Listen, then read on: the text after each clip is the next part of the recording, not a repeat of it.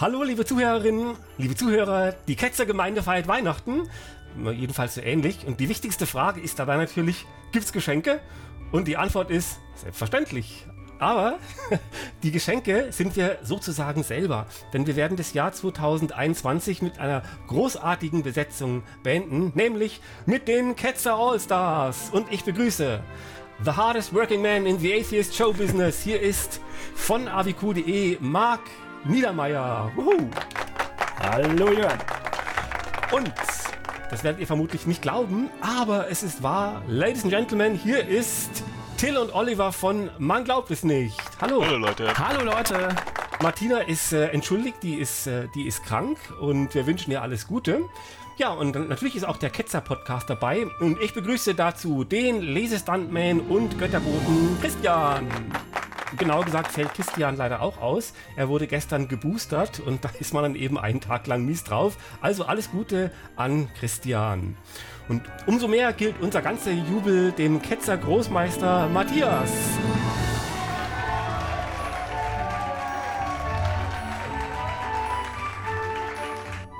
Genauer gesagt ist Matthias im Moment aber nicht verfügbar. Aber ich habe hier eine Oblate, die sich im Lauf der Sendung in sein Leib verwandeln wird.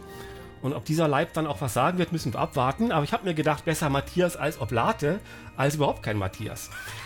Ja, und dann haben wir die zarteste Blüte im dornigen Garten des Atheismus, Ramona. Hallo Ramona. Hallo, ich bin da. Und am Mikrofon ist Ketzerlernen Jörn und der wird euch jetzt erstmal erläutern, was wir vorhaben. Also, was haben wir vor? Wir möchten als Ketzer-Kollegen ein bisschen über das Ketzern selber reden und wir unterhalten uns darüber, was wir im Jahr 2021 bemerkenswert fanden. Wir plaudern aus dem Nähkästchen unserer eigenen Arbeit, wir stellen neue Projekte vor und wir blicken zurück auf das, was wir in diesem Jahr auf die Beine gestellt haben. Und außerdem haben wir die lustigsten, dümmsten und unverschämtesten Schlagzeilen des Jahres gesammelt. Da könnt ihr euch alle auf was gefasst machen und ich garantiere euch, dass ihr am Ende eines solchen Abschnittes stets etwas dümmer sein werdet als zuvor. Millionen von Gehirnzellen werden sich in den Freitod stürzen. Aber bevor es losgeht, erstmal eine Frage in die Runde. Darf man denn als Ketzer überhaupt Weihnachten feiern und darf man überhaupt Weihnachten sagen oder ist es unketzerisch? Also ich muss dich direkt korrigieren. Die Frage muss nämlich nicht lauten, darf man als Atheist Weihnachten feiern, sondern wir müssen eigentlich sagen, liebe Christen, herzlich willkommen. Ihr dürft gerne mit uns zusammen das Wintersonnenwendefest feiern. Ihr seid alle eingeladen, irgendwie mit uns diese Zeit zu begehen. Das habe ich befürchtet, dass ich jetzt immer sagen muss, Wintersonnenfest.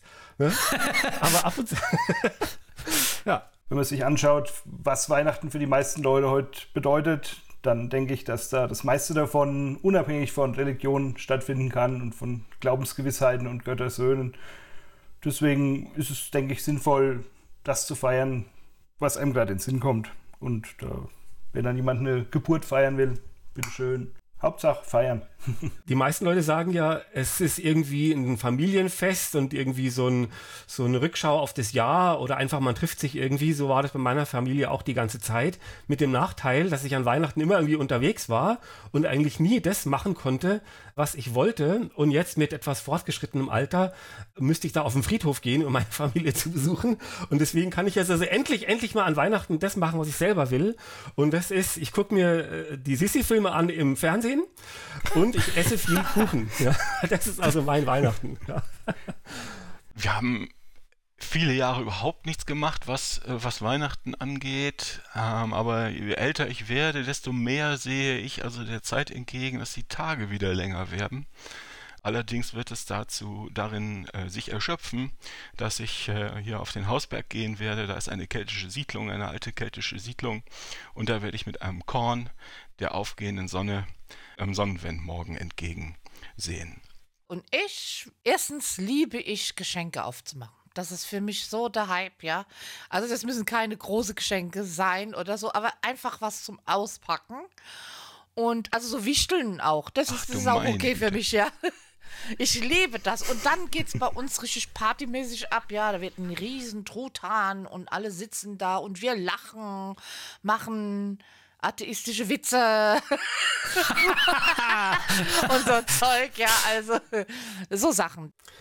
Gut, dann gehe ich mal in unseren ersten Block und da geht es um die Schlagzeilen. Das wird so ein bisschen ein roter Faden in der Sendung sein. Und zwar habe ich noch einen Teilnehmer, also einen virtuellen Teilnehmer, noch nicht vorgestellt, der aber wichtig sein wird in der Sendung, nämlich den AMB, den Atheist Media Blog.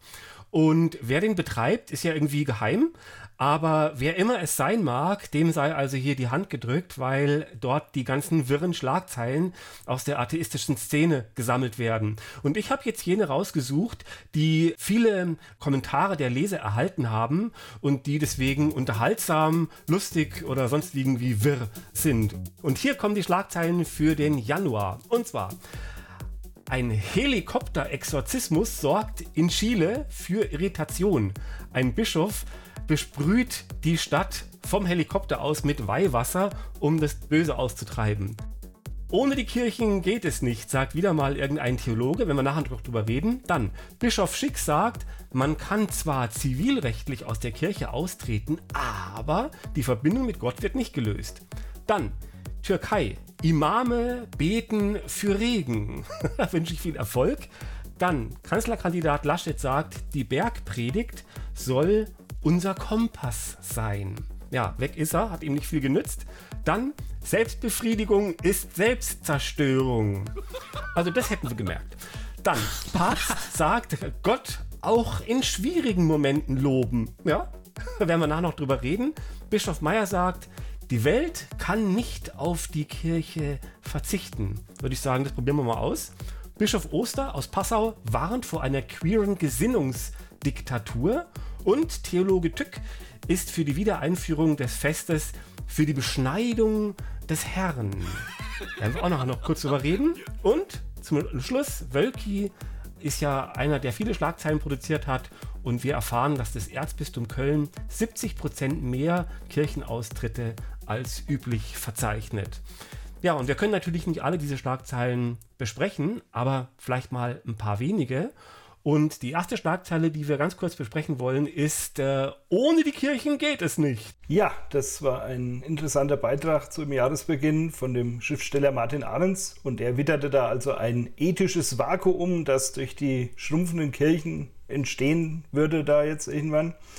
Und ihm ist auch ganz klar, was dann dieses Vakuum füllt. Das ist natürlich die Wirtschaft, die den Menschen zum Konsumenten degradiert und also da dann die neuen Normen vorgibt. Das ist also für ihn ganz klar gewesen. Und interessant ist dann sein Schluss, dass er also das kirchliche Menschenbild schon ein bisschen modernisierungsbedürftig findet, aber auch heute schon geeignet, um, Zitat, die normative Brache in unserer Mitte nicht ganz und gar den Werbetafeln zu überlassen.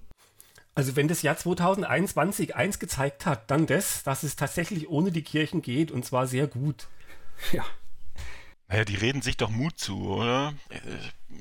An Januar 21 war schon klar, die Kirchenaustrittszahlen von 20 sind viel höher, als sie erhofft hatten, trotz Corona, die reden sich Mut zu. Die merken gar nicht, wie peinlich die sind, echt. Das zieht sich durch das ganze Jahr eigentlich, wenn man sich gerade so diese Zusammenstellung der Schlagzeilen durchschaut, findet man da immer wieder diesen Punkt, wo man denkt, genau wie du sagst, die reden sich Mut zu und versuchen noch zu retten, was irgendwie zu retten ist. Gehen wir zur nächsten Schlagzeile, die wir ein bisschen näher begutachten. Und zwar, das war das mit, man soll, sagt der Papst, man soll Gott auch in schwierigen Momenten loben. Und es ist wieder so diese Idee von Gott und Maria und so als Familie, ne, wo man halt gewisse Geflogenheiten irgendwie hochhält. Und dass man also nicht nur Ansprüche stellt und sich an die Leute wendet, wenn man in Not ist und was haben will und sie ansonsten vergisst, sondern auch in schwierigen Momenten soll man den Herrn preisen. Und das finde ich so dämlich, weil es geht ja hier um einen allmächtigen Gott, der ja letztlich, da fragt man sich, warum soll es überhaupt schwierige Momente geben? Und warum soll man ihn noch dann dafür loben? Und was hat er dann davon? Aber das finde ich irgendwie sehr seltsam. Also es ist immer wieder die Theodizeen, ne? Man kommt immer wieder auf die gleiche Kernfrage zurück. Das können die nicht erklären, deshalb müssen die links und rechts ständig Ausweichmanöver fahren. Sag mal, bin ich bescheuert? Ich setze mich doch nicht hin und lob irgendjemanden, den ich weder sehen kann, noch was weiß ich. Ja, dann eine Schlagzeile, Theologe Tück für Wiedereinführung des Festes Beschneidung des Herrn. Ich bin unbedingt dafür. Ich war mal in Wien. Und wenn man in Wien ist, geht man natürlich in die Schatzkammer der Hofburg, weil da gibt es nicht nur das Horn eines Einhorns und einen der heiligen Grale, sondern es gibt ja auch eine Vorhaut des Herrn. Sie war von beeindruckender Größe, aber nichts anderes hätte ich erwartet. Und deshalb finde ich, man sollte das viel mehr feiern. Dann bekämen die auch mehr Leute zu sehen. Hab dann aber gelernt, dass es 4 Vorhäute des Herrn gibt auf der Welt, die als Reliquien aufbewahrt werden. Es gab bis zum späten Mittelalter auch mal 5, aber da ist diese Sache mit einer Nonne passiert, die sich ihrem Ehemanne doch sehr nahe fühlen wollte und mit Essig und Öl zugegriffen hat. Jetzt gibt es noch 4. Und es gibt natürlich auch immer die Fragen, warum gibt es da 4? Aber um ehrlich zu sein, Wunder geschehen immer wieder und es gibt ja auch Götter mit 4 Armen. Praktisch die vierfaltige Vorhaut. Wieso denn? 4 Gut, Arme, also 4 Vorhäute. Ich sehe das Problem nicht. So, was wissen wir über den Körperbau von Göttern? Ja, aber Leute, das kann man uns dann auch schon vorwerfen, ne, dass wir uns jetzt hier sehr kindisch und infantil auf diese Schlagzeile gestürzt haben. Deswegen bitte ich wieder um theologische Ernsthaftigkeit, denn Theologen haben herausgefunden, Gott verändert den Modus seiner Anwesenheit. Ja, das war eine Schlagzeile, die mir auch selber noch in Erinnerung war. Da haben also 2 Theologen, der Matthias Sellmann und der Dr. Thomas Arnold, das untersucht und ganz klar herausgefunden, woran das denn liegt, dass sich immer weniger Leute überhaupt noch für ihren Gott da interessieren. Und das kann ja nur bedeuten, dass der Gott offenbar beschlossen hat, sich jetzt aus dem irdischen Tagesgeschäft mal zurückzuziehen ein bisschen. Und das, obwohl er nach wie vor ja gefunden werden möchte eigentlich, aber eben anders als bisher. Welche Methoden das zur Gottesfindung waren, die da bisher funktioniert haben und jetzt nicht mehr, das geht leider nicht so ganz aus dem Beitrag hervor. Im Grunde geht es auch gar nicht so primär um diesen Gott und wie man den findet und warum man ihn jetzt nicht mehr findet, sondern darum, dass die Christen neu lernen müssten, sich in einer postchristlichen Gesellschaft zurechtzufinden. Und für mich klingt es also so, wie kann es gelingen, diese religiösen Wunschfantasien mit dem Wissen und der Vernunft und der intellektuellen Redlichkeit jetzt noch irgendwie unter einen Hut zu bringen. Das ist also auch in dem Beitrag angesprochen, dass ja die Wissenschaft jetzt so viel rausgefunden hat und da kann es ja nur so sein, dass der liebe Gott sich jetzt eben ein bisschen versteckt und den Modus seiner Anwesenheit verändert hat, wobei dann eben Abwesenheit der Modus ist, nach wie vor. Ja, ein schönes Beispiel, wie Theologen sich die Sachen schönreden. Ja, ich fand das auch eine schöne Schlagzeile und was du gesagt hast, Marc, kann ich auch total unterschreiben und was ich noch gerade erzählen wollte, ist, dass mir das als Kind schon so gegangen ist. Meine Mutter hat gesagt, ich soll mal in Religionsunterricht gehen, um einfach mal zu gucken, was das ist. Ob ich dran glaube oder nicht, soll mir selber überlassen sein. Und ich habe dann immer gedacht, komisch, ne? Diese Geschichten in der Bibel, die sind ja alle super alt und irgendwann muss der Punkt gekommen sein, wo der Gott irgendwie aufgehört hat, mit uns so Sachen zu machen, ne? Zu reden und Büsche anzuzünden und Meere zu teilen und Söhne zu bekommen und all das ist ja ewig her. Und irgendwann hat das offensichtlich aufgehört, dass der Gott sich so richtig offensichtlich einmischt. Und ich habe mich immer als Kind gefragt, wann war das und warum? Also coole Schlagzeile auf jeden Fall. Ja, also ich glaube, Gott ist schon im Neuen Testament. Hauptsächlich fällt er durch seine Abwesenheit auf. Ne? Ich vermute, Gott hat just dann aufgehört, mit Steinen zu schmeißen und Meere zu teilen. Ungefähr 60 Jahre bevor die Priester das aufgeschrieben haben, was er denn da gemacht hat. Gut, dann gehen wir gleich in den nächsten Monat und zwar wir sind im Monat Februar und der war auch voller Schlagzeilen, zum Beispiel evangelikale Propheten glauben fest an Donald Trumps Rückkehr ins Weiße Haus noch im Jahr 2021 und das kann sein, dass ihm das noch gelingt, aber die Zeit wird langsam knapp. Dann, Peter Hane hat sich beschwert, die Kirche käme in den Medien nicht mehr vor, aber sie hat immerhin eine Schlagzeile lanciert und zwar, sie schmiss einen Kindergartenkoch raus, weil dieser aus der Kirche austrat. Es ging vor Gericht und das Gericht gab dem Koch Recht. Dann, das Kölner Amtsgericht stockt Termine für Kirchenaustritte kräftig auf, die sind aber sofort wieder ausgebucht. Gehen wir gleich in den März. Und zwar Annette Schawan sagt, Religion gewinnt an Bedeutung. Ach so? Das klang ja bis jetzt ganz anders. Dann meldet sich München. Die Termine sind auch dort für die Kirchenaustritte bis zum Ende des Juni ausgebucht. Und Richard Dawkins feiert seinen 80. Geburtstag. Die Theologin Uta Ranke-Heinemann ist leider gestorben. Und Kardinal Wölki gibt sich weiterhin Mühe, die Gläubigen aus der Kirche zu treiben. Und zwar er lobt das Segnungsverbot für Lesben und Schwule, das eigentlich vom Papst ausgerufen wurde. Und der Papst sticht auch gleich noch hinterher. Er sagt, Gott kann eben keine Sünde segnen. Und eine katholische Fachzeitschrift sagt, Schwule sind eine, Zitat, Kolonie von Parasiten. Und dann geht es weiter in der Online-Welt. Und zwar, es gibt jetzt einen Online-Kurs in Teufelsaustreibung, also Exorzismus. Und dann nochmal nach Köln. Und zwar, dort sind die Kirchenaustritte nun komplett ausgebucht. Das Gericht muss sich irgendwas Neues einfallen lassen. Ja, das war also der Überblick über diese Monate. Und ich würde sagen, wir widmen uns einem dieser Schlagzeilen nochmal ganz kurz. Und zwar pick ich mir mal raus. Richard Dawkins feiert seinen 80. Geburtstag. Wer möchte dazu was sagen? Der Mann war sehr wichtig für die Bewegung in den 90er Jahren und in den Nullerjahren. Da in den 90ern schon dazu aufgerufen, wir müssen was tun. Die Religiösen werden ein Problem, werden ein immer stärkeres Problem. Und hat natürlich auch nach dem, das wissen alle Hörerinnen und Hörer, nach 9/11 den neuen Atheismus so ein bisschen oder maßgeblich mitgeprägt. Ne? Die Zeit des neuen Atheismus ist so ein bisschen vorbei, es ist viel breiter geworden, das heißt, diese Art von Medienpräsenz gibt es nicht mehr, aber der war sehr wichtig. Also ich finde, dass diese Idee, dass der neue Atheismus so ein bisschen seine Spitze verloren hat, das höre ich im Wesentlichen von Theologen und Priestern und so weiter. Wie hätte Richard Dawkins und diese ganzen Leute, wie hätten die ihren Erfolg definiert? Wann hätten sie gesagt, wenn wir das erreicht haben, dann sind wir erfolgreich. Und das ist dann, wenn diese Bewegung die Breite erreicht hat. Ja? Und es dann eben Podcasts gibt in Deutschland und sich viele Leute auch einfach trauen, die Klappe aufzumachen. Oder wenn immer mehr Schichten in der Bevölkerung auch Argumente kennen. Also wenn sie sich auch trauen, in so eine argumentative Auseinandersetzung reinzugehen und wissen, da kann ich was gewinnen. Und das ist auch der Grund, warum ich mich hier bei diesem Podcast hier beteilige. Einmal, um selber Argumente kennenzulernen, um meine eigenen Argumente auszuprobieren, aber auch, um die ganze Bevölkerung sozusagen mit Argumenten aufzumunitionieren, ne, dass sie da gewappnet sind gegen das, was Theologen sagen. Ich muss aber da jetzt noch was sagen über den Hahn, weil ich glaube nicht, dass du den jetzt nochmal nimmst, weil der ist eigentlich unbedeutend. Aber ich wollte dazu was sagen, weil er sich beschwert, dass die Medien nicht mehr berichten. Das stimmt nicht. Wir sind ja auch irgendwie Medien und wir sorgen natürlich sehr oft dafür, dass die Kirche zur Sprache, also wieder kommt und wichtig ist.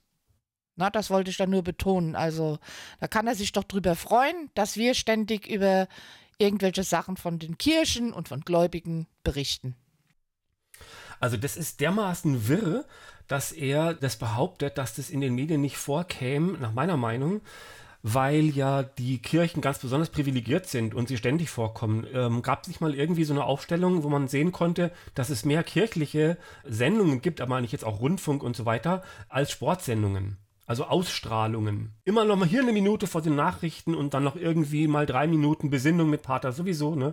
Da gibt es schon irgendwie sehr viel. Wo gibt es mal eine Sendung für Wissenschaftler, also wo Wissenschaftler selber zu Wort kommen und nicht nur jetzt irgendwie Harald Lesch oder sowas, ne? Ja, ich finde auch, dass die Kirchen sich da nicht beschweren können, weil ihr Anliegen ja auch in Sendungen vorkommt, die jetzt nicht explizit Kirchensendungen heißen. Ne? Wenn ich da bei ZDF an gewisse Nonnen oder sind die ARD, ich weiß es gar nicht mehr, und irgendwelche christlichen Ärzte und alles Mögliche, wer da im Fernsehen rumläuft, also fiktionale Formate, die aber ganz tendenziös in diese kirchenfreundliche Richtung gehen. Also das sind jetzt vielleicht nicht tagesaktuelle Sachen, die dann über die Kirchen da berichtet werden, aber es sind ja alles Sachen, die dieses christliche Wohlfühl-Dings weitertreiben. Insofern, also... Mir fiel das auch auf bei den Serien, die da so im ersten oder im zweiten Programm, ja, ich schaue manchmal die, das rankommt, wo man plötzlich werden die Kinder, das wird da thematisiert, dass ein Kind getauft wird.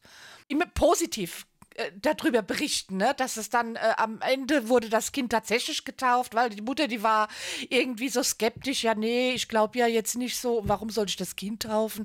Und dann haben die da so tolle Argumente gebracht in der Familie, dann macht es, ja gut, dann lasse ich das Kind ja doch taufen, ne? Also das sind so Kleinigkeiten, wo sie immer dahin rücken hier, guck mal, das ist doch so schön, wenn man die Kinder doch taufen lässt, ne? Egal wie gottlos man ist oder so. Naja, und die Zeitungen sind auch wirklich voll davon. Ich meine, Till liest uns bei uns im Podcast regelmäßig Ausschnitte aus seitenlangen Artikeln aus der FAZ, der Süddeutschen Zeitung oder der Zeit vor. Da ist 1 Quadratmeter voll geschrieben über, warum Gott trotzdem nicht Corona erkrankt ist. Oder was der Papst sich mal wieder geleistet hat und warum das überhaupt kein bekloppter alter Mann ist, der einfach total durch ist, sondern warum das total stringent und reformerisch ist. So, da soll mal irgendjemand mit irgendeinem anderen Thema kommen und zur FAZ gehen und sagen, jo, ich hätte gerne einen Quadratmeter. Peter Hane, piss off. Dazu kommt natürlich auch noch die ganze Berichterstattung, die sich kritisch mit der Kirche auseinandersetzt, wo es ja gerade in der letzten Zeit sehr viel, oder auch satirisch, was ja auch auffällt. Ich habe schon den Eindruck, dass das schon deutlich zugenommen hat, dass also auch die Kirche sich selber zur Zielscheibe macht von Spott und Satire und Hohn, solange es noch möglich ist. Es gibt ja auch Fälle, wo dann die Satire einem im Hals stecken bleibt in Anbetracht der Kirche, aber es gibt auch genug Möglichkeiten, also wo die Kirche auch noch auftaucht, eben nicht in der Rolle, die sie gerne hätte. Und ich würde sagen, das ist auch ein Erfolg dieser, weil wir gerade von Richard Dawkins sprachen und dieser Bewegung, die wir ja auch fortsetzen wollen, dass wir einmal die Argumente kennen und vortragen und auch bekannt machen wollen, aber dass wir auch diesen unverdienten Respekt demonstrativ verweigern und da eben auch Spott uns erlauben und Häme und Satire und Überspitzung, Sachen, die ja völlig tabu waren. Und je mehr wir das machen, desto mehr ist es wahrscheinlicher, dass dann auch irgendwann erstmal kleine Medien, dann große Medien, dann Massenmedien das auch machen.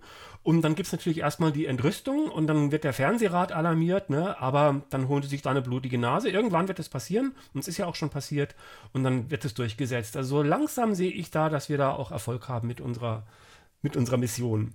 Ich habe noch einen ganz kurzen Punkt schnell, ja, dann spiele ich da noch schnell rein. Und zwar diese Sendung, Ramona, was du gerade gesagt hast, ne, dass dann da der Kind getauft wird und dass da ein schönes Drehbuch geschrieben wird. Das nervt mich auch, diese Sendungen, wo dann irgendwie eine Nonne oder zwei, aber im Grunde als Detektivinnen, da irgendwelche Fälle lösen oder immer in der Gemeinde alle wissen, was so Kasse läuft und dann immer so hintenrum so ein bisschen für das Gute sorgen und so, ne. Und das hat ja mit der Bösartigkeit der christlichen Lehre, ne, mit der Theologie gar nichts zu tun und das ärgert mich so ein bisschen, dass da so ein Image so reingewaschen wird. Ja, diese Nonnen, das waren so richtige Bitches früher, ja. Also die brauchen jetzt sich gar nicht so heilig, dass man die immer so dahin stellt, ne. Was ich noch sagen wollte ist, kennt ihr die Sendung noch vom Kerner mit Richard Dawkins? Ja. Habt ihr das gesehen? Ach, grauenvoll. Das Peinlichste, So peinlich. pass mal auf, das ist jetzt schon sehr, das war in der Anfangszeit, wo Richard hier bekannt wurde auch, ja, durch God Delusion, hat auch das Buch vorgestellt. Das war die peinlichste Sendung, wo ich in meinem ganzen Leben gesehen habe, ja.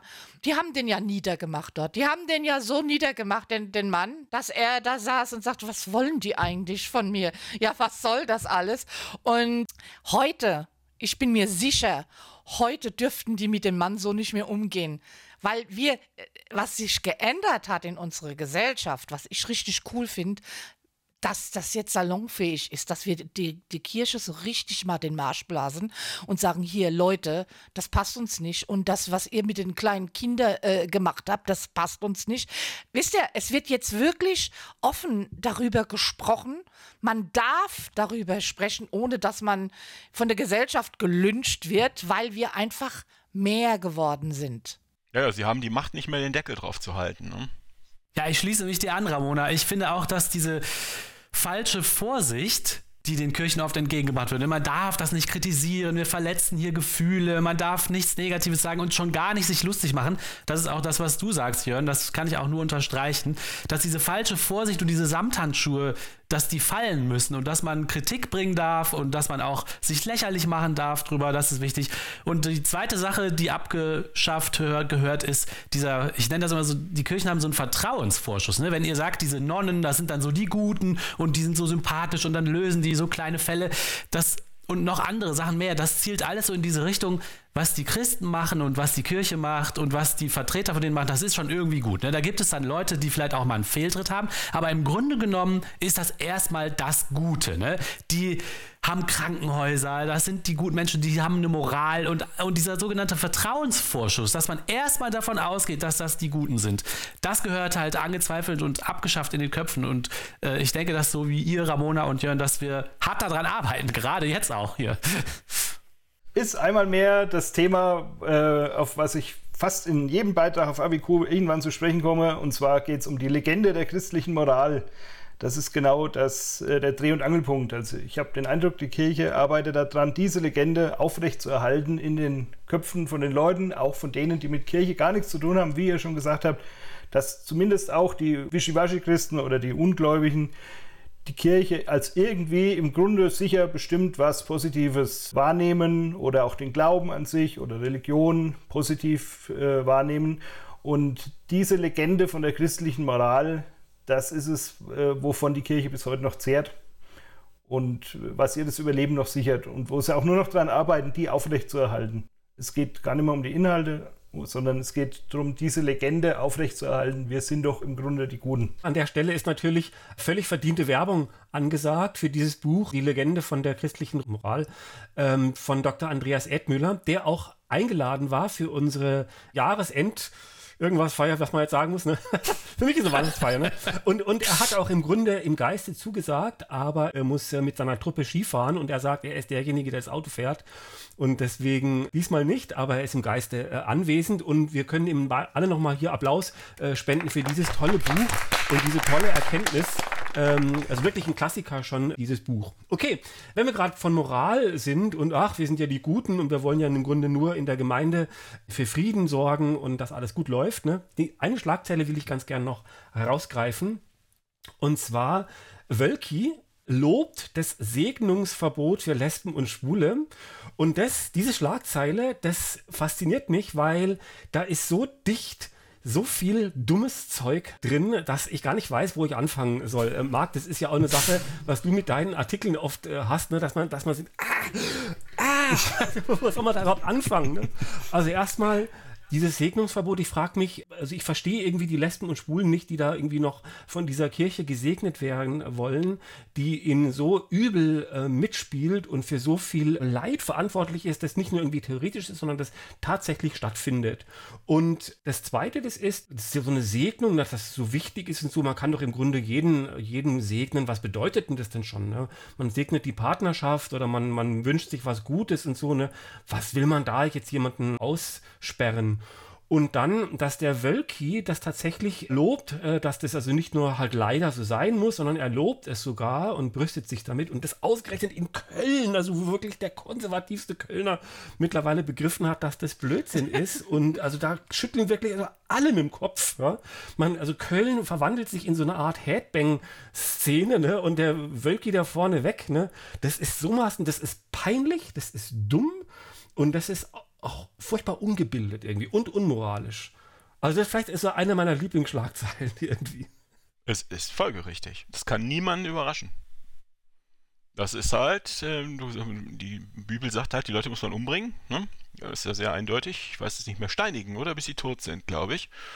Und ja gut, da kommen wir jetzt nicht mehr mit durch, aber unseren Segen kriegen sie nicht.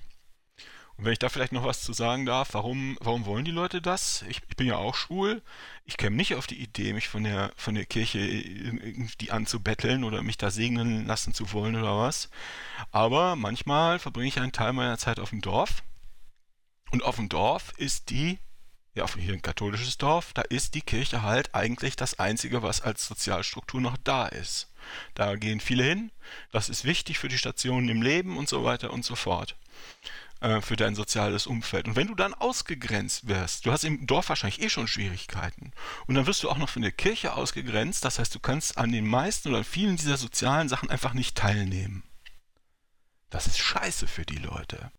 Um Rosa von Braunheim zu zitieren, ne, nicht der Homosexuelle ist pervers, sondern die Umgebung, in der er lebt oder das Umfeld, in dem er lebt. Und das ist halt das Problem hier in Kleindeutschland. Da sind wir auch gefragt als säkulare Gesellschaft, dass wir da auch ein Angebot machen. Die Menschen sind zum Beispiel ritualfreundlich. Es müsste eben ein Angebot geben überall, wo eben dann halt Menschen so ähnlich wie gesegnet werden, dass man sagt, oder ein Willkommensfest für Kinder statt Taufe, für Babys. Ich habe das schon einmal gemacht und habe das schön geschmückt und alles. Also das ist, kann man schöne Sachen machen. Wir müssen Angebote machen, finde ich ganz einfach, dass die Leute diese bestimmte Rituale immer noch machen können, ohne dass es blödsinnig ist oder so. Ja. Also das finde ich eben auch das Gemeine, also jeder, der bei einer Hochzeit war, der weiß, da geht es auch viel darum, um Respekt, ne, dass also jetzt das neue Paar, so die große Familie aufgenommen wird, ne, mehrere Familien kommen zusammen und so weiter. Das hat was Feierliches, was Offizielles irgendwie, ne. Das hat mit Theologie gar nichts zu tun, sondern das ist was Gesellschaftliches, ne. Ja, und romantisch. Und da jetzt so ein Makel noch da drauf zu setzen, das finde ich irgendwie gemein. Wenn da jetzt irgendwelche theologischen Spitzfindigkeiten da ausgetauscht werden, das wäre mir im Wesentlichen egal, aber so dieses Segnen ist ja eben das Wertschätzen. Ne? Um eine Wertschätzung zu verweigern, das finde ich also wirklich niederträchtig. Bevor wir zu lang werden, ja, ich würde ganz gerne, weil ich noch weiß, was kommt, eine kurze Bemerkung machen und dann gehen wir zur nächsten Schlagzeile, wenn ihr einverstanden seid. Und zwar diese ganzen Schlagzeilen, die wir da jetzt sehen, ne? Da ist eine ganze Menge diesem Themenkreis gewidmet. Also das scheint so diese große Frontlinie zu sein. Ne? Auch da wird immer noch über die sogenannte Ehe für alle und so weiter debattiert. Ne? Ich habe da schon so viel weggelassen, aber da wird noch viel davon kommen. Deswegen würde ich sagen, lassen wir es mal hierbei und gehen in die nächste Schlagzeile ganz kurz. Und zwar hier, Marc. Dieser katholische Online-Kurs, dass da jetzt der Teufel ausgetrieben wird und dass man das lernen kann. Wie findest du das? Geil. Kritisch und kritikwürdig wird es dann, sobald da Menschen, die ja vermutlich tatsächlich echt eine psychologische oder psychiatrische Behandlung eigentlich dringend bräuchten, dann in die Hände von solchen Spinnern geraten, die sagen, ja, ich habe einen Laien-Online-Fernkurs gemacht bei den Legionären Christi und bin jetzt befähigt, Dämonen auszutreiben. Ja, da wird es einem Angst und Bange. Weiß man denn, was die da lernen? Also irgendwelche bestimmten Gebete und erst den kleinen Exorzismus und dann den großen und wann man was probiert oder so, oder was lernen die da überhaupt? Also ich hatte mich mal mit einem tatsächlich unterhalten. Ich hatte mal das zweifelhafte Vergnügen oder Glück, da mal einen kleinen Einblick zu gewinnen und interessanterweise hat es mich sehr stark erinnert an die Homöopathen und an die Geistheiler, die auch in erster Linie beigebracht bekommen, Leute, wenn irgendwas verdächtig aussieht oder wenn ihr meint, dass die tatsächlich krank sind, schickt die unbedingt zum Arzt. Das war so der Hauptlehrinhalt eigentlich. Und alles andere ist einfach nur Schwachsinn hoch 3. Mir stellen sich irgendwie zwei Fragen. Das erste ist, was sagt das eigentlich über diese Religion aus oder über diese Institution, wenn die sowas tatsächlich offiziell ernsthaft unter ihren Fittichen machen und wenn das dazugehört? Also was ist das für ein Zauberverein, der da offiziell solche Sachen macht? Und die zweite Frage ist, kann das nicht auch total schnell gefährlich werden, wenn irgendwelche Laien versuchen, irgendwelche anderen Laien mit irgendwelchen fragwürdigen Methoden zu beeinflussen und zu heilen? Also gab es da nicht letztens auch wieder einen Todesfall in Deutschland? Das ist jetzt schon ein halbes Jahr her, in Frankfurt, glaube ich. Oder da ist eine Frau umgebracht worden. Stimmt, es war in Frankfurt. Ich komme ja aus Frankfurt und da ging es wohl echt her. Also du bringst ja so leicht den Menschen nicht um. Es ging um Kleiderbügel, ja. Aber was ich nur ganz kurz noch ergänzen wollte, ist Folgendes. Der Papst ist ja nicht nur der oberste Hirte, sondern er kommt ja nur in die Position, wenn er wirklich ein guter Theologe ist. Der Schriften veröffentlicht, der sich in die Debatte einmischt und den man dann kennt, was der so sagt. Ne? Also im Grunde den klügsten Kopf der westlichen Welt, was so Ethik und Moral und das Jenseits und das Seelenheil angeht. Ne? Und jetzt stellt man fest, der ist ja richtig dumm. Also das mit diesen Dämonen und Teufeln, also da gibt es kein Entkommen, da gibt es keine Entschuldigung. Ich lasse ja gerne mit mir reden von, ja, ist Glaubenssache und was weiß der Mensch und hinter dem Urknall, was ist da und so. Aber wenn jemand mit Teufeln und Dämonen kommt und dann noch mit Zaubersprüchen, wo dann die Dämonen Reißaus nehmen, ja, da ist keine Entschuldigung mehr möglich. Da kann man auch dann keine Zugeständnisse mehr machen und so. Es geht einfach nicht. Die Stimmung ist im Eimer, ja. Das ist doch, was es so gefährlich macht. Ja. Denn wenn du erstmal daran glaubst, dass die Welt von Göttern und Dämonen beherrscht wird, dann ist das folgerichtig. Dann musst du, und jemand deiner Liebsten ist von diesen Dämonen gefallen, dann musst du alles tun, um sie da rauszutun, und das tust du offenbar, indem du sie folterst. Das ist doch das Problem, also das ist zumindest einer der Hauptgründe, warum ich, oder von Till weiß ich es auch, warum wir damit angefangen haben, medial in die Breite zu gehen sozusagen, dass es so gefährlich ist, wenn dein Weltbild erstmal kaputt ist, weil du an Homöopathie glaubst oder an Götter und Dämonen oder an Anthroposophie oder was auch immer, ja, dann hast du keine geistigen Abwehrkräfte mehr gegen jeglichen anderen Quatsch. Okay, gehen wir mal zum nächsten Kapitel. Und zwar, wir wollen ja nicht nur Schlagzeilen besprechen, sondern wir wollen auch so ein bisschen über uns selber reden, aus dem Nähkästchen. Und wir wollen natürlich auch den Zuhörern Gelegenheit geben, uns so ein bisschen besser kennenzulernen. Und zwar auch vor allem auch die jeweiligen Gäste. Je nachdem, ne, die einen kennen die, aber nicht die anderen und so weiter. Und deswegen kommt also jetzt hier ein neuer Abschnitt, wo wir die Kollegen von Man glaubt es nicht ein bisschen kennenlernen wollen und so ein bisschen tratschen. Und ich kann es mir kaum vorstellen, aber es gibt anscheinend Leute, die Man glaubt es nicht noch nicht entdeckt haben. Schwerer Fehler. Man glaubt es nicht ist, kurz gesagt, ein sehr bekannter und sehr gut gemachter und deswegen auch beliebter Podcast rund um Religion und Atheismus. Und wer den Ketzer-Podcast kennt, der sollte unbedingt Man glaubt es nicht kennenlernen und natürlich auch andersrum. Und vielleicht gebe ich dem Oliver und dem Till, die Martina ist ja nicht dabei, die drei machen das, mal eine Runde, euch selber kurz vorzustellen in 1, 2 Sätzen. Habe ich euch denn richtig beschrieben? Fehlt irgendwas? Nee, ja, stimmt. Wir machen einen Podcast, der läuft im Moment wöchentlich. Manchmal läuft er auch nicht wöchentlich, wenn wir es nicht ganz auf die Kette kriegen, aber in der Regel schon. Da haben wir 2015 mit angefangen. Ich saß damals in den USA, in Florida, und habe die deutschen Medien verfolgt. Im Osten sind die Pegida-Leute im Kreis gestampft. Die Politik war der Meinung, man müsste auf die Leute zugehen. Die Kirchen wussten nicht, was sie machen sollten und so weiter und so fort. Und meine Freundin Martina und ich haben da öfter drüber gesprochen und gedacht, wir müssen irgendwas tun. Wir müssen uns irgendwie, wir sind alle drei, Till ja auch, politische Menschen, die sich immer mal wieder politisch eingebracht haben. Und da meinte der Till irgendwann, lass uns noch einen Podcast machen. Und dann habe ich gesagt, ja, ich habe da auch noch diesen alten religionskritischen Blog, der hat ja schon ein paar Jahre länger gemacht.